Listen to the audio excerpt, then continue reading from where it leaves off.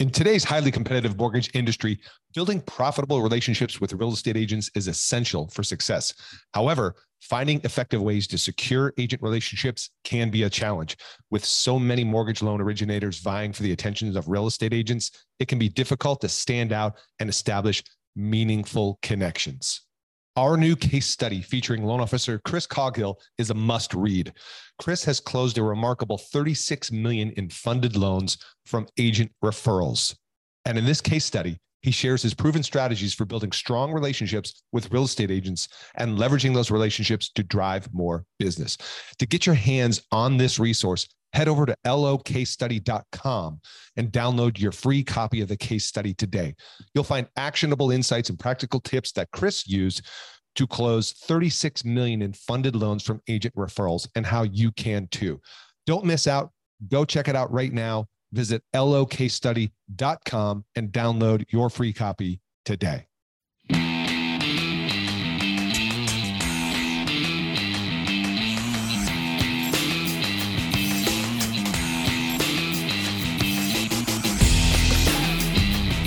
Welcome to Mortgage Marketing Radio, brought to you by the Mortgage Marketing Institute, your number one source for truth in mortgage marketing.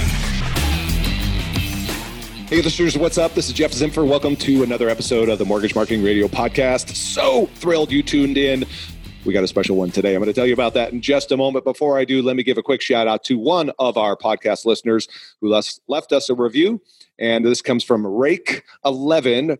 Rake11 says, rockin' podcast. So I'm new to the lending side of the business. After 8 years as a realtor selling over 20 homes per year, I made a change. In many ways, I moved to a whole new state. I'm enjoying the lending side and new challenges. This podcast has been an awesome addition to my morning to get me going, adding ideas, perspective, and getting me pumped. All right, rockin' podcast, Rake11. Thank you so much for leaving that review. We appreciate you. And if you're listening and you haven't left us a review yet, hey, I'd appreciate it. It's always positive feedback to know that we are making a difference for you out there. What do you get when you leave a review? Just like Rake11, he's going to get himself some podcast swag, a t-shirt, a swag box and stuff. You can get the same for you. By the way, rockin' Rake11, please go to my Facebook page, message me, let me know your t-shirt size and mailing address, and we'll send you off a swag box. And if you want to leave us a review, you can do the same wherever you're listening to this podcast, iTunes, Stitcher, Spotify. Go to my Facebook page. We have a podcast page just for podcast listeners. That's just search Mortgage Marketing Radio on Facebook. Get more resources, access, community in there, all about helping you succeed as an originator in this awesome, fun business. Okay, so that being said, I also don't want to overlook that if you are looking to take your business to the next level, you're looking for better, more successful, deeper, more profitable agent referral partnerships, go check out the mortgagemarketing.pro membership. That is for originators who want to have more success with agents, who want to become a modern originator as well, and get access to a bunch of self-paced modules and learnings, Facebook ads, YouTube, Instagram, etc. I put a short video up about that. You can go check it out at mortgagemarketing.pro. Okay, let's get into this week's very special episode. And I'm thrilled, honored. You know, there's sometimes some moments in one's career, I guess, that stand out as highlights. And this is definitely one of them because my special guest today has been a mentor both from afar and directly for some time. There's actually a funny story, which I won't go into depth here on this session, but I actually had the privilege of meeting this gentleman in his office roughly 10 years ago or so. And just as an incredible human being, but also has achieved some incredible things in his career. Who am I talking about? I'm talking about Mr. Jay Abraham. Jay Abraham is a business expert and icon. And let me just read to you a couple of the comments and testimonials. I mean, he's worked with Tony Robbins. He's worked with Damon John. He's worked with FedEx. The New York Times says that Jay is amongst the best entrepreneurial coaches in the country. He has worked with thousands of businesses, hundreds of industries, and has a unique perspective on business models, thinking processes, mindsets, strategic approaches to help businesses achieve quantum leaps in their success and income. Jay has generated, I think the last figures, they call Jay the $29 billion man, in that through the consulting and work that he's done with organizations over the last several decades that his clients have collectively generated. I think it's about $29 billion in increased revenues collectively by working with Jay. I'm just looking at the list here, right? One company took from 800 million to 2 billion. So anyway, I think here's the bottom line. Here's what Tony Robbins says at Jay, right? Jay is almost to take any company and uncover a minimum of 10,000 and a maximum of $1 million in windfall profits that the company has just sitting, waiting to be harvested. So I wanted to have Jay on to have this conversation about how do we do just that? How do we gain a powerful advantage? How do we uncover and identify unharvested profits and opportunities sitting right under our nose? And oftentimes what it takes is somebody else to point those out for us. And I hope that this conversation with Jay does this today. Jay has spoken at the Mastermind Summit, Stephen Marshall's event in Las Vegas. He's worked in the real estate space. He's got testimonials from pretty much every respected thought leader and business professional under the sun. I'm just scrolling them here on his website. They go on and on and on. And we're going to put links to everything in the show notes. By the way, I suggest you check out his book, which was a very influential book for me. It's called Getting Everything You Can Out of All You've Got. We'll put a link to that in the show notes. Go to his website, abraham.com. He's got tons of free resources and downloads for you to check out there. I would say just dive in, invest, put anything Jay Abraham does on your to listen to read list, and you won't be disappointed. And I'm so thrilled to share this conversation with you. And as always, what you'll hear when listening to this conversation is Jay is really, he's a critical thinker, right? So you're not necessarily going to get the, hey man, I need one idea to get me a loan today, right? It's not the quick instant fix because that's short term and that doesn't really produce real change. So this conversation Jay and I have is very reflective, very strategic in nature versus overly tactical. But I hope there's some discoveries and opportunities for you and application that you will take away from this conversation and start to implement in your business. And I'd love to know your feedback on this episode. Email me, podcast@Mortgage Marketing Radio. Love your feedback. Leave us a review as well. Without further ado, let's get into this week's show. Jay Abraham, welcome to the show.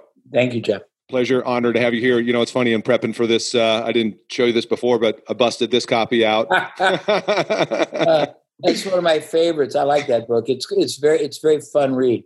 It is a fun read. I got it earmarked and yellowed and all that kind of jazz. And, you know, I've been a student of yours for a long time. Obvious Adams, right? Back in the day.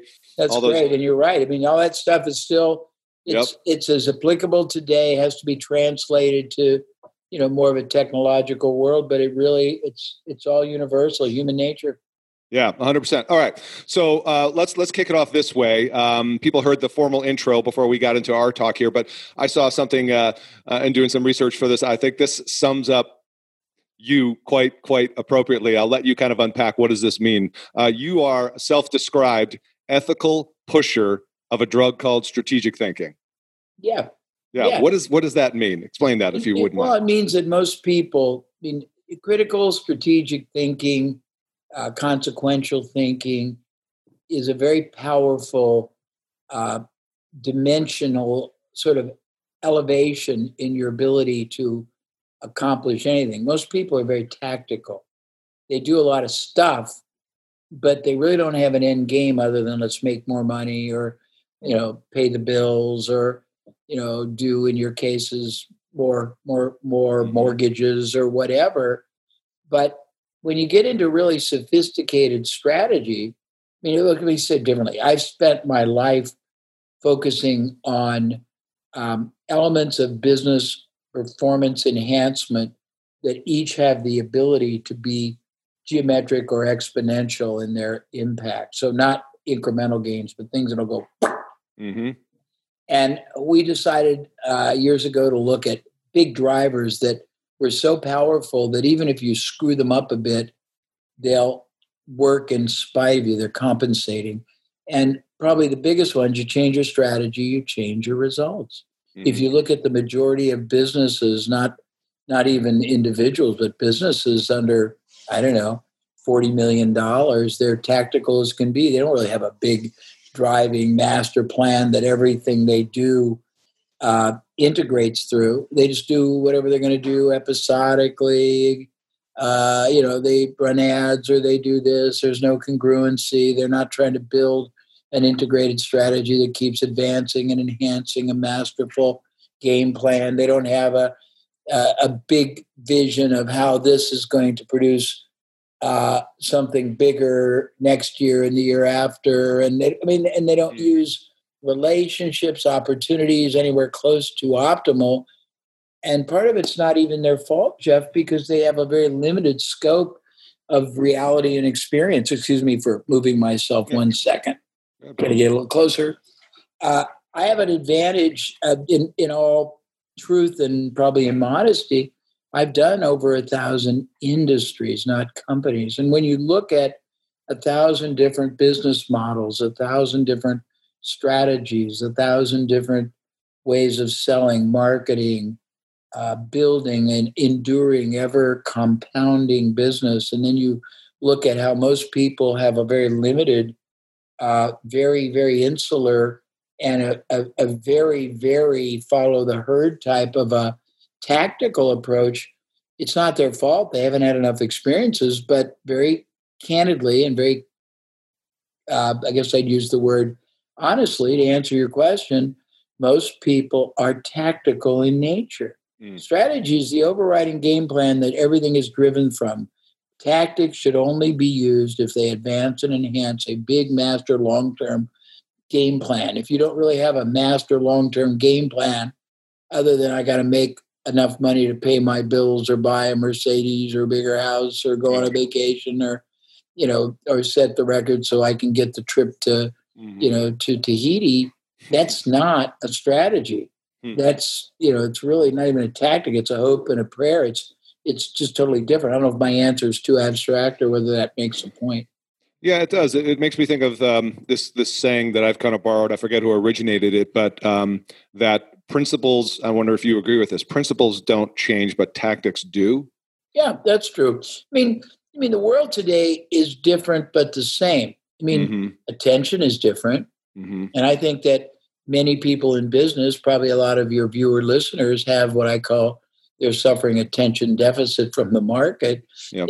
And they don't know why. But if you're not getting the results you want, the response you want, the distinction you want, the financial conversion you want, the referrals you want, then you better figure out why and not just keep doing a lot of the same stuff because it's not going to get you any different result. But human nature, it hasn't changed, but the way it manifests itself has, if that makes sense. Let's unpack that a little bit. How would you describe how it manifests itself as different today than it has been in the past? Well, you and I both talk. I happen to prefer long form communication. You do too. Yeah. The majority of people have little sound bites. Span, so you have to grab them beneficially and get attention. It's all about attention right away. You got to be able to build trust rapidly. You got to be able to connect with them where they are and how they want to be. But people are still motivated by the same drivers. They're just expressed differently, and they are more compressed, if that makes sense. Yeah, so we bring up for some relevant points there, and I you mentioned a certain percentage of my listeners are feeling, there's this word disruption, obviously happening, especially in the real estate space, right? Sure. Disruption, tech disruption, things aren't working like they used to. I'm just like referencing my notes here. I know you are an expert in these various areas of like preeminence and relational capital and leveraged marketing. So I want to maybe dive into those different categories. And I know you know this space pretty well. You've been, you spoke at the Mortgage Mastermind Summit in Vegas. And so you have a good understanding of kind of the mortgage market, the real estate market as a whole. And in the context of, we've got a lot of noise happening. We've got all these competing platforms and mediums for attention. Some of the traditional methods aren't working like they used to, such as telephones, et cetera. And we know the name of the game for our listeners, mortgage professionals, they've got some primary sources of business, right? And there's consumer direct, past client database, and referrals from referral partners, et cetera. The biggest challenge with that, I think, of the people that I talk to is, how do I show up differently? How do I not sound and look like everyone else? You know what I mean? How do I become preeminent in my space? Well, it starts, first of all, by understanding what preeminent really means and looks like, and most don't. They don't want to be preeminent. They just want to be preemptive. And there's a difference, if that makes sense. We interrupt this normal programming to bring you my message. Yeah. So, I mean, I don't think they understand. Preeminence is a really cool concept. I mean, it starts with really understanding at a depth of communication and verbalization exactly what your target audience wants, what they don't want, being able to express it. It starts with understanding what trust is predicated and built on and being able to authentically convey it. It starts by being genuinely interested in them as more of a holistic being, so you grasp what their hopes, dreams, other things more than just getting the loan. It starts with caring enough about them that you are focused on their best interest to your subordinated interest. It starts by really being able to be a great listener. It starts by understanding. I mean, there's all these soft skills: fascination, trust building, curiosity, communication, inflection, and again, listening. I can go on and on and on. But preeminence is an integration of a lot of things, and it all stems from authenticity. And I think that authenticity. I mean, I did a work a few years ago on the concept of greatness, Jeff, and it was pretty interesting because I don't believe any human being comes into this world unless they have some kind of a mental defect, not wanting to be great at all they do. Great in business as a leader, a salesperson, a owner, entrepreneur, team member, employee. Right. Great as a husband, wife, father, mother, friend, lover, parent. Great, in all forms, and yet almost 98% of us are mediocre, and I wanted to know why. And I'm going to tell you that because it might take you a little off your path here, but I think it'll have relevance. And relevance is something I've done a lot of work on too, in the concept of the rules for relevance. It gets real complex because people don't think about relevancy either. But back to greatness, most people don't have any clue what greatness is supposed to feel like, be like internally in your brain, in your heart, your soul, in your mind, express like, be received like, be validated like. And there's, 7 or 8 gradients of greatness in business, greatness as a human being, greatness in this and that. And most people don't, first of all, know what it's supposed to be like in all those gradients of interaction. Second, if they don't know, they don't have a framework for figuring out what kind of a reference model they're trying to get to. And mostly I can get you some help on that. Second, if they get that far, they don't have any clue on how to go from wherever the gaps are in their various segments of, let's call it deficit, between great that they want to be in one category and, let's say, mediocrity they might be at.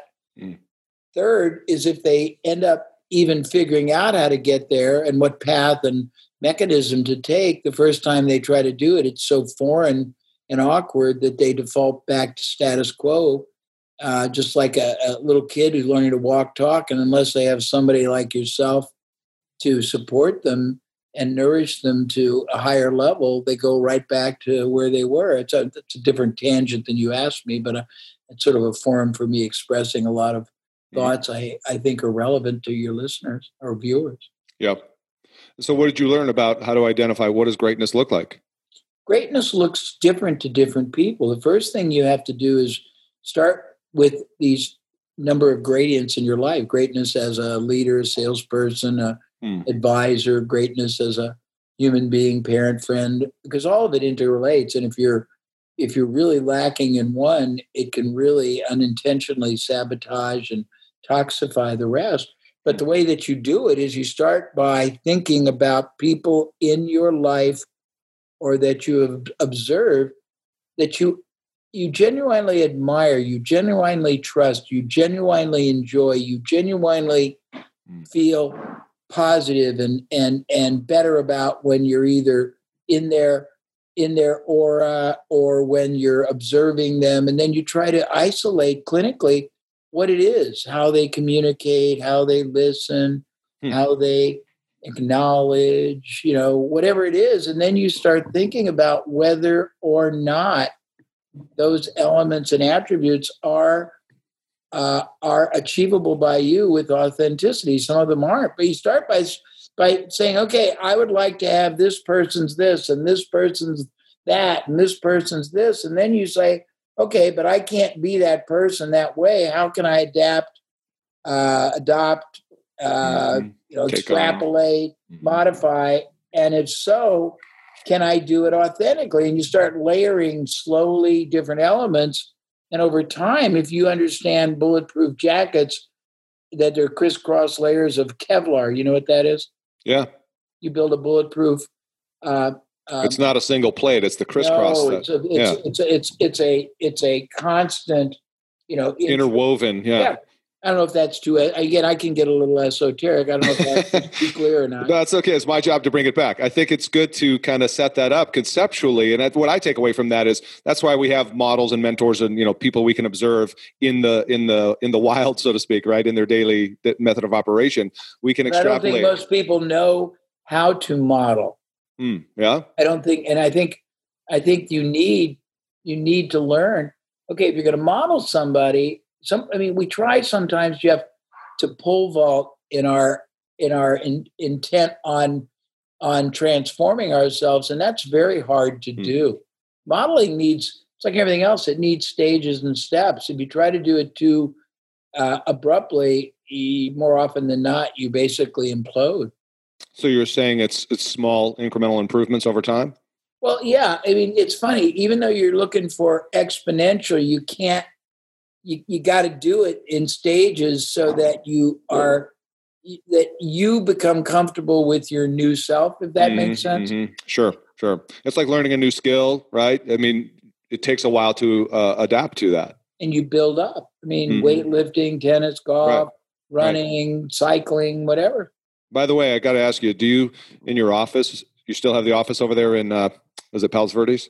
My office is right outside. It's in Torrance, but it's right adjacent. Do you still have the? You mentioned building muscle. I was curious.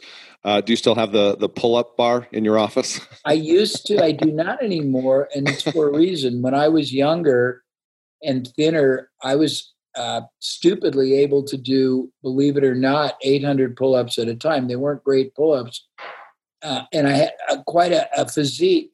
And I also was able to do 400 dips.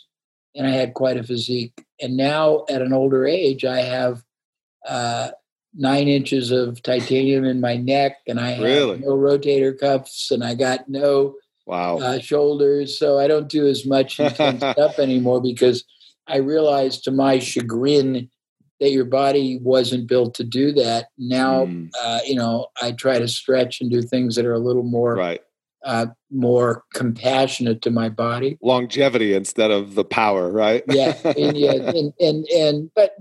when you're young, you have more vanity than you do, let's say, logic. Yeah, for sure. Okay, cool. So let's bring this back to some tactical stuff, because as you know, that's what people want. And I understand we've got to first have the strategy in place first, being very, very intentional and thoughtful, I think, about what comes, for me, it's like, who do you want to be? How do you want to show up in the world? We can borrow some best practices for other people. But back to like knowing the space that we're in, where it's highly competitive. There's the threat of this, there's just this threat of well, not for everybody, because people who are confident in their system and their process. Right. But how do if I could answer the one question, how do we today, in the modern world that we're in, where we've got kind of modern tools of communication, anything you're seeing, best practices or strategically that you're working with on clients that helps individual practitioners, whether it be mortgage, real estate, insurance, finance, right? Create connection, get chosen, be preeminent. Mm-hmm. Yeah. The first thing is I mean, whenever I work with anybody, we try to default first of all to a couple of activities or methodologies. First thing is who can you secure in your market to be your, whether it's your endorser, your benefactor, your champion, your advocate. And it's beyond general referral. It's that you basically become the recommended provider, and that person or entity is very aggressively and continually committed to helping you. And in order to achieve that, I mean, there's different ways to do it. If it's ethical and legal, you can certainly share compensation, but there's other ways to do it. The easiest way is to help them benefit. And we've done a lot of work where I've helped people create in the course of a year as many as 1,000 influential referral and endorsement sources that built businesses just gargantuan scale. And rather than teasing you, I'll tell you how we did it, okay? Yeah. We basically realized that in any marketplace, there are lots of, quote, influencers that aren't necessarily the biggest. They are the ones that deal with people repetitively and in very, very long discussionary periods, anything from restaurant tours, hair salons, things like that. And those are businesses. They're men and women in business who have hopes and dreams and are working very hard and have committed a lot of their opportunity costs and their hopes economically to this enterprise, and they want this enterprise to provide livelihood, support, security, retirement, all these things, fulfillment. And we've gotten people to help them grow. You're talking to me about growing your audience's success, mortgage people. But if mortgage people want to help other entrepreneurs grow their businesses, and in reciprocity, ask them at such time as that help produces results to reciprocate when the opportunity arises. And if every week you try to identify 5 or 10 entrepreneurs who have influence that you can start contributing to business growth, knowledge, ideas, expertise, methodology, over the course of a year, you might have 1,000. And if you keep doing that, you could have the whole community ethically in your debt because you're helping them be better and grow. And they are only too impressed, appreciative, and they reciprocate. And we've done that with great success. So that's kind of your concept of relational capital. How do we leverage those relationships? We have 43 ways to do it. And then if you're going to do referral generation, rather than do it reactively, you do it very, very methodically and strategically, bringing strategy back. My brain isn't in real granular and specific mode right now, but we have something like 150 referral generating strategies that people can use. And I do this exercise all the time, Jeff. We'll ask somebody, does 10% to 100% of your business emanate from referrals or word of mouth? And most will say yes. And we'll say, okay, how many formalized, systematized referral generating processes do you have in place right now that you adhere to continuously, or your team does for you? And most people don't have one. The few that have one don't have two. We have 150, and we say, well, if you do anything else to generate business, cold call, advertise online, there's a big gap in your logic. And this goes back to critical thinking, strategic thinking, consequential thinking. And advertising or cold call sales generated prospect is on the outer periphery of trust building. You have to migrate them quite a bit to get them to closure. And even at closure, they're still a little bit suspect. You got them there, but they're not sure you didn't get the best of them. They're not sure that you didn't, sell them something more than they wanted, or they paid more, or whatever, depending on the application. Whereas a referral generated client, they know all about you, they trust you, they're ready to do business, they're more enjoyable, they cost you nothing, they deal with you longer, They're usually more profitable in size of the transaction. They're definitely more profitable in what it costs you to acquire them. They refer more people, and yet most people don't even look at it strategically. They just get them episodically, intermittently. Imagine if you get 50% of your business, 100% of your business from referrals, and you don't even have one referral generating systematic strategy. If you just put one in place and it increased it 40%, what would that do to your bottom line? If you had two and it increased it 70%, if you had three and it doubled it, what would that mean compounded over time? It's pretty profound, Jeff. All right. So this is, I think, relevant in the concept of where do people focus to try and drum up business? And in my industry, what I see a lot of people, and you probably see it too, is they're focused on the sexy, right? The bright, shiny objects, the social media. Yes. Let's run ads, right? And I'm a big component of the referral as far as the source of business. So here's this study. Got it up on my second screen over here. It's from Alexa, about 40,000 different websites they surveyed. What's the number one source of traffic to your website? Here's the categories. Number one source of traffic to the website. Let's guess and see what it is. Was it search, Google, all that? Direct, meaning, right, there was a direct request, go check out our website, whatever. There was a referral, right? Hey, you should go check out this person's website. Or it was social. That was like a call to action to go to the website. So we got 4 categories, different results in terms of, right, largest and least source. Sure, I get it. Yeah, the only thing I would say is your social and referral could basically overlap, but I'm sure it's got to be more in one of those 2 categories, Jeff. So and I'll send this to you afterwards if you want. It's like, I love got like 15 different categories. We got arts and entertainment, automotive, food and drink, health and fitness. Anyway, real estate.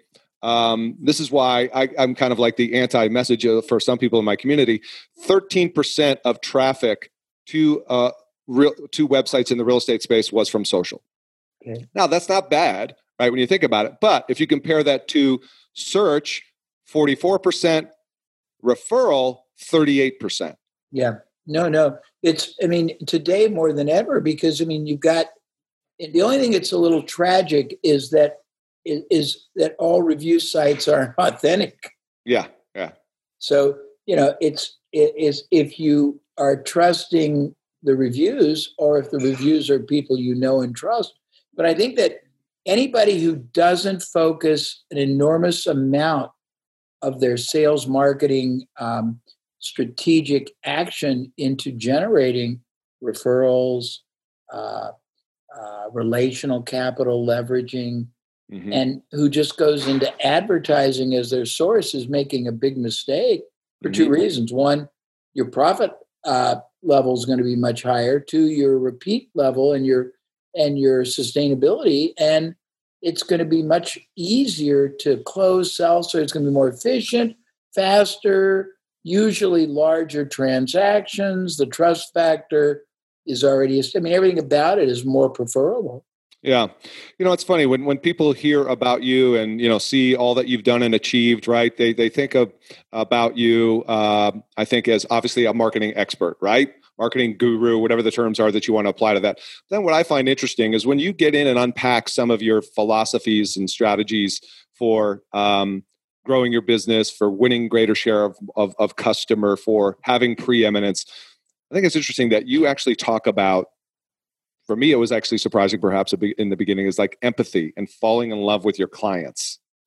You can't be great in your service to others if you really don't appreciate and empathize and respect and recognize that everybody has enormous value. I think a lot of people, to serve themselves in their careers, their jobs, their businesses, because they really have almost a disdainful attitude to the market they serve, and they're gaming themselves as opposed to gaming the system.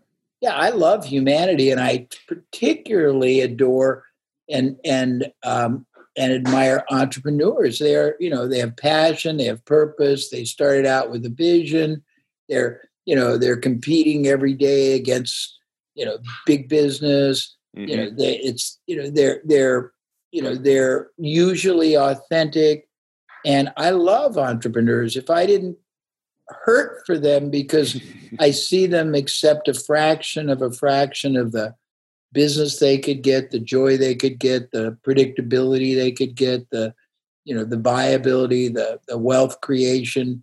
I hurt for them, and I want that hurt to transcend itself into contribution. But I think if you can't appreciate, respect, understand, evaluate, and acknowledge your market's relevance and really appreciate and almost fall in love with them, you can't achieve the optimal possible because you have a disconnect. And that disconnect is friction, and friction is evident, whether you know it or not. It's evident. Yeah. It's evident in authenticity. It's evident in you not always, communicating as fully as you could. I mean, all kinds of things that are subtleties, but it's evident.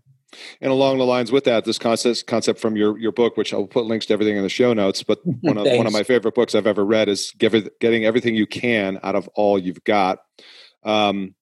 This in here, I love your it's a mindset shift. You've got a definition, two clarifications here. Customer, a person who purchases a commodity or service. Client, a person who is under the protection of another. Yeah, it's totally true. I mean, we insist, anytime I ever work with a client, I insist that they understand that difference. If they want to be preeminent, and preeminent is extolling and elevating yourself above the maddening crowd, but you refer to the people you do business with. I'm sorry, I'm home. You're going to hear the phone ring. No worries. As a customer, what you're really saying between the lines is, I am no better than a commodity. I am a marginalized, generic, non-distinctive provider of something you can get from anybody. Maybe I'm a little bit better, a little bit worse, a little bit more or less expensive, a little bit more convenient, but I'm nothing more than a commodity. And then you struggle and say, why do they treat me as a commodity? Well, the first thing is, unknowingly, you acknowledge yourself as a commodity.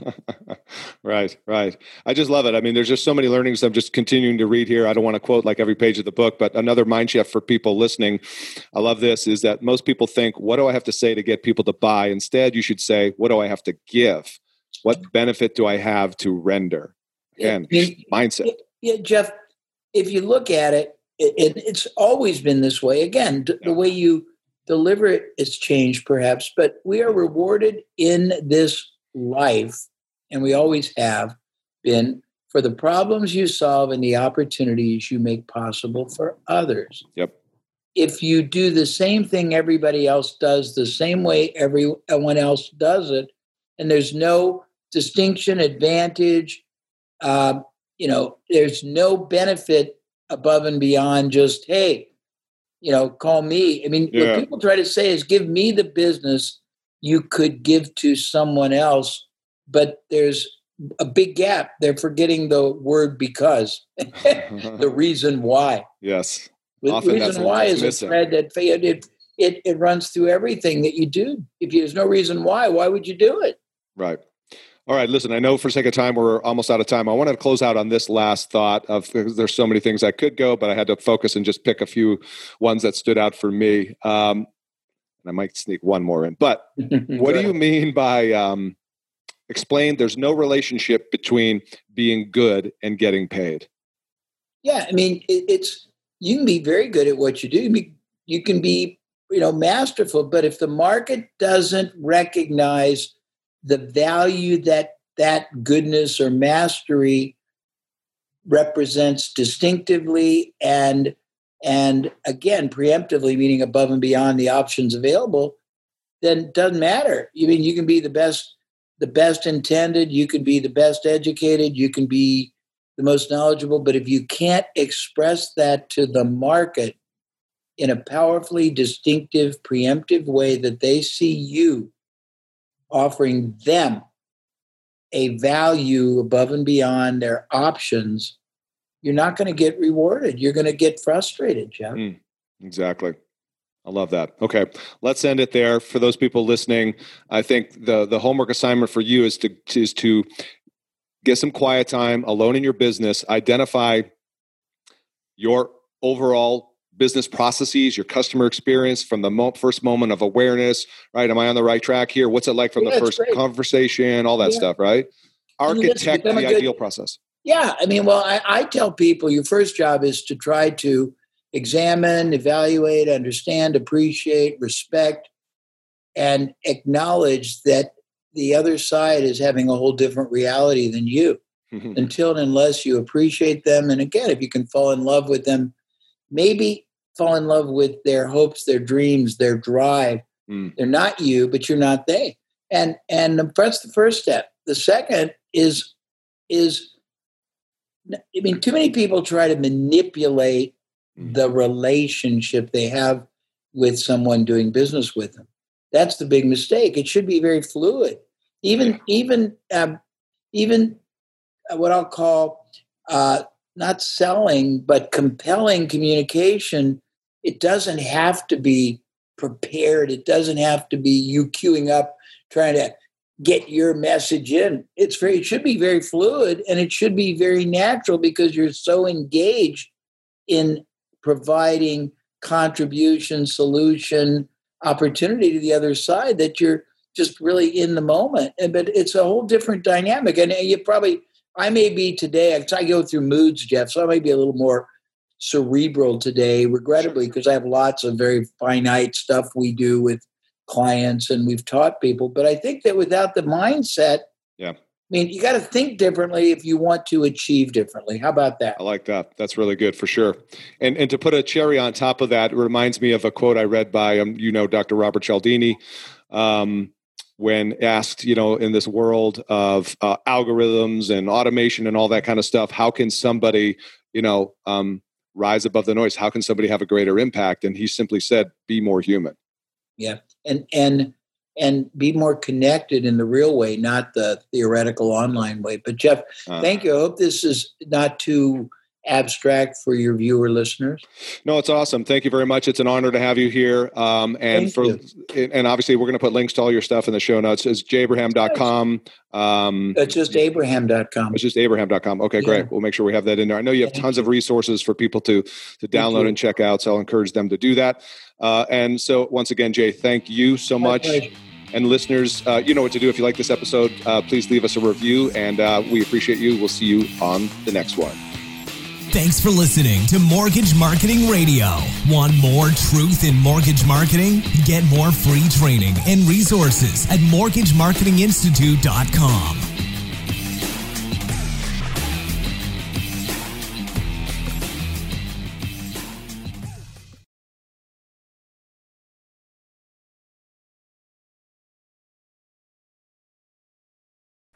Hey guys, what's up? Real quick, you've heard about the Mortgage Marketing Pro membership before, and I just want to quickly remind you, if that you're in a place in your business where you simply need more purchase loans, you need to fill your pipeline with purchase business. Let's just face it, agents are still a solid pillar of business and sources of purchase business for you. Well, good news. Our Mortgage Marketing Pro membership helps loan officers like you close more loans without the hassle of chasing agents or cold calling. Done for you agent classes, expert training videos, a marketing automation platform that automates the entire process for you, everything you need to build your personal brand in your local market, attract and convert agents into referral partners. Plus, done for you proven marketing materials and plug and play content to make promoting your class, getting agents' butts in seats, partnering with affiliates real easy. But that's not all. You'll also get access to our weekly mastermind calls with top LOs, authors, speakers, and coaches to learn the best strategies to grow your business right now in today's market. And as an extra bonus for a limited time, for all new members, you'll get access to a database of 200 agents in your local market that have closed anywhere from 8 to 50 transactions in the last 12 months. And we'll provide that list uploaded into our platform for you so you can get off to a fast start in reaching actually productive agents. So what are you waiting for? You can check out more at mortgagemarketing.pro, see more of the success stories there. And if you feel compelled to do so, book a call. We'll have a chat. We'll see if it's a fit. Don't miss out on this opportunity to take your mortgage business to the next level right now. Head over to mortgagemarketing.pro.